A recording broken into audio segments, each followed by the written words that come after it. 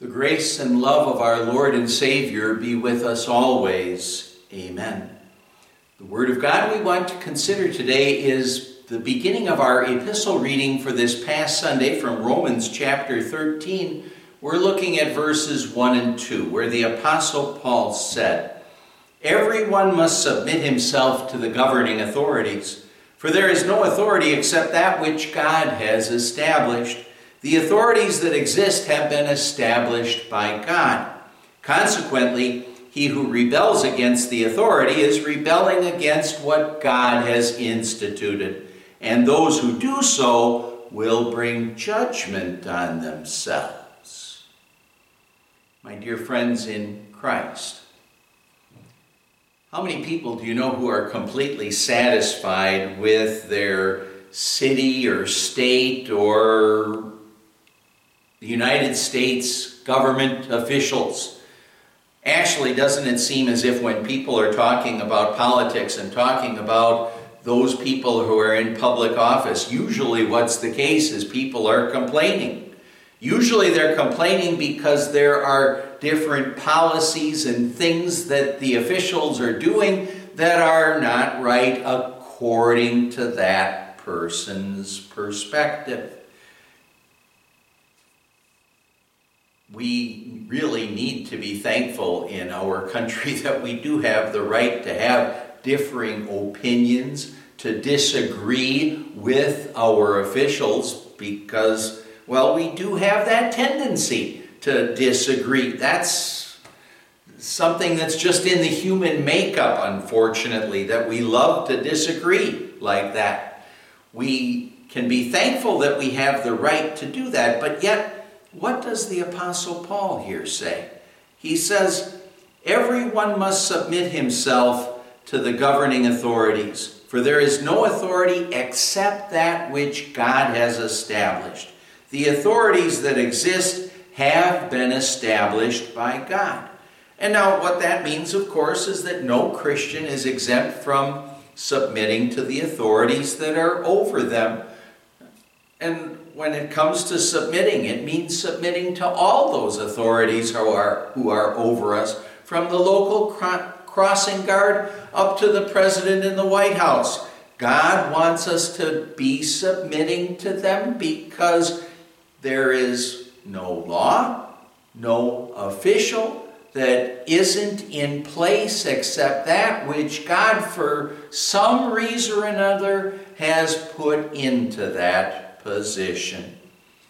That doesn't mean, of course, that all rulers and all laws are good and right. And as a matter of fact, there are many inept authorities, many laws that are, well, wrong. Laws that would promote things that are contrary to God's will. We should work to change them. Well, for example, laws that allow abortion, laws that allow for aberrations from God's will for marriage, or any aberration from God's will. Those are laws that are wrong, and we as Christians would want to do what we could to try to get those laws to be what they should be according to God's will. Things like that are wrong. But there's only under one circumstance that God would ever want us to not be submitting and not be following the laws that are placed over us, and that is when following those laws, submitting to those people, would mean that we aren't submitting to God first. The Apostle Paul said, we must obey God rather than man.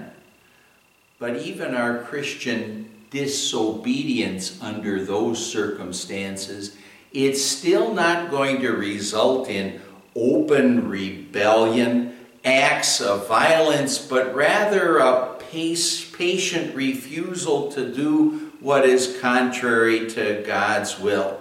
And that may result in persecution or punishment that we'd end up having to endure because we have disobeyed, because God's will tells us to disobey. But it's important that it's God's will that tells us to disobey and not our opinions.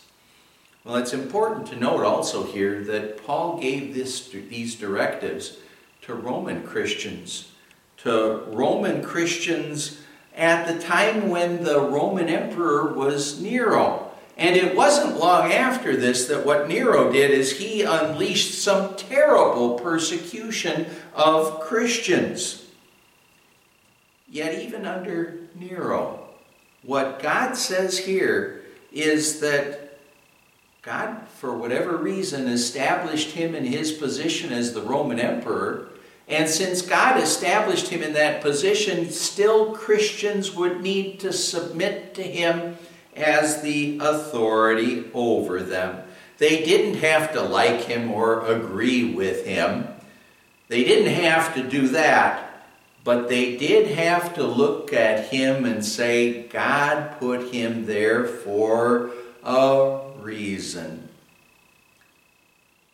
Well, Paul said, consequently, he who rebels against the authority is rebelling against what God has instituted. And those who do so will bring judgment on themselves. Rebelling against existing authorities, even if they are evil or inept, is still rebellion against God. And what Paul says is that our rebellion against those authorities, against God, will bring on us God's judgment. So we Christians will want to work at respecting and obeying our government. But this whole idea of submitting to authorities, that's something that our world has always struggled with, ever since the fall into sin, of course, that is. Adam and Eve, their sin back in the Garden of Eden, it was eating fruit from the tree of the knowledge of good and evil, but it wasn't really just eating that fruit. Their real sin, when you get right down to it, was a rebellion against God, a failure to submit to God's authority who had told them, don't eat fruit from that tree. They didn't submit. They did what they wanted to do instead of what God wanted them to do. Thankfully, God didn't exact judgment on them immediately, as he could have done. He could have said, I told you if you ate fruit from that tree, you die. Well, they did die spiritually at that moment. And it was a long time later that they finally did die physically. That is what ended up happening. But God immediately provided an answer. He told them of that answer anyway. The answer came years later in Jesus. But God provided an answer because he said, I'll send the seed of the woman to crush the serpent's head, to defeat the devil.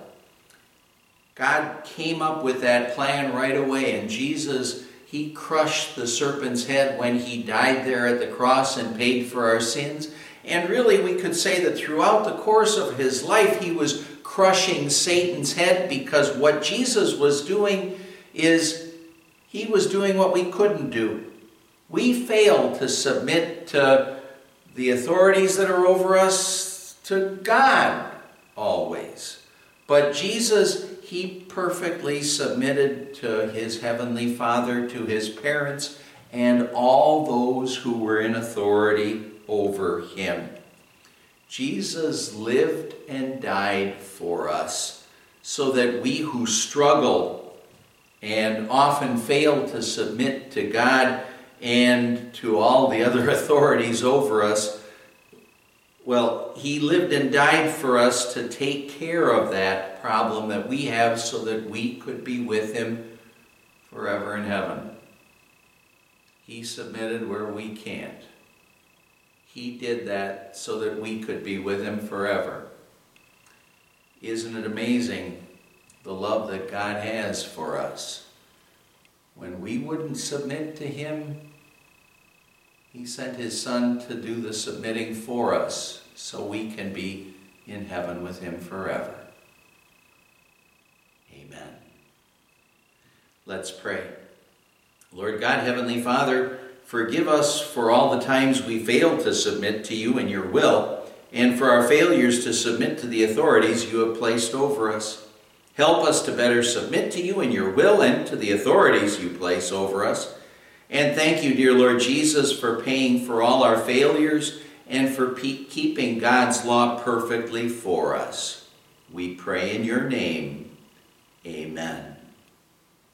And the grace of our Lord Jesus Christ and the love of God the Father and the fellowship of the Holy Spirit be with you always.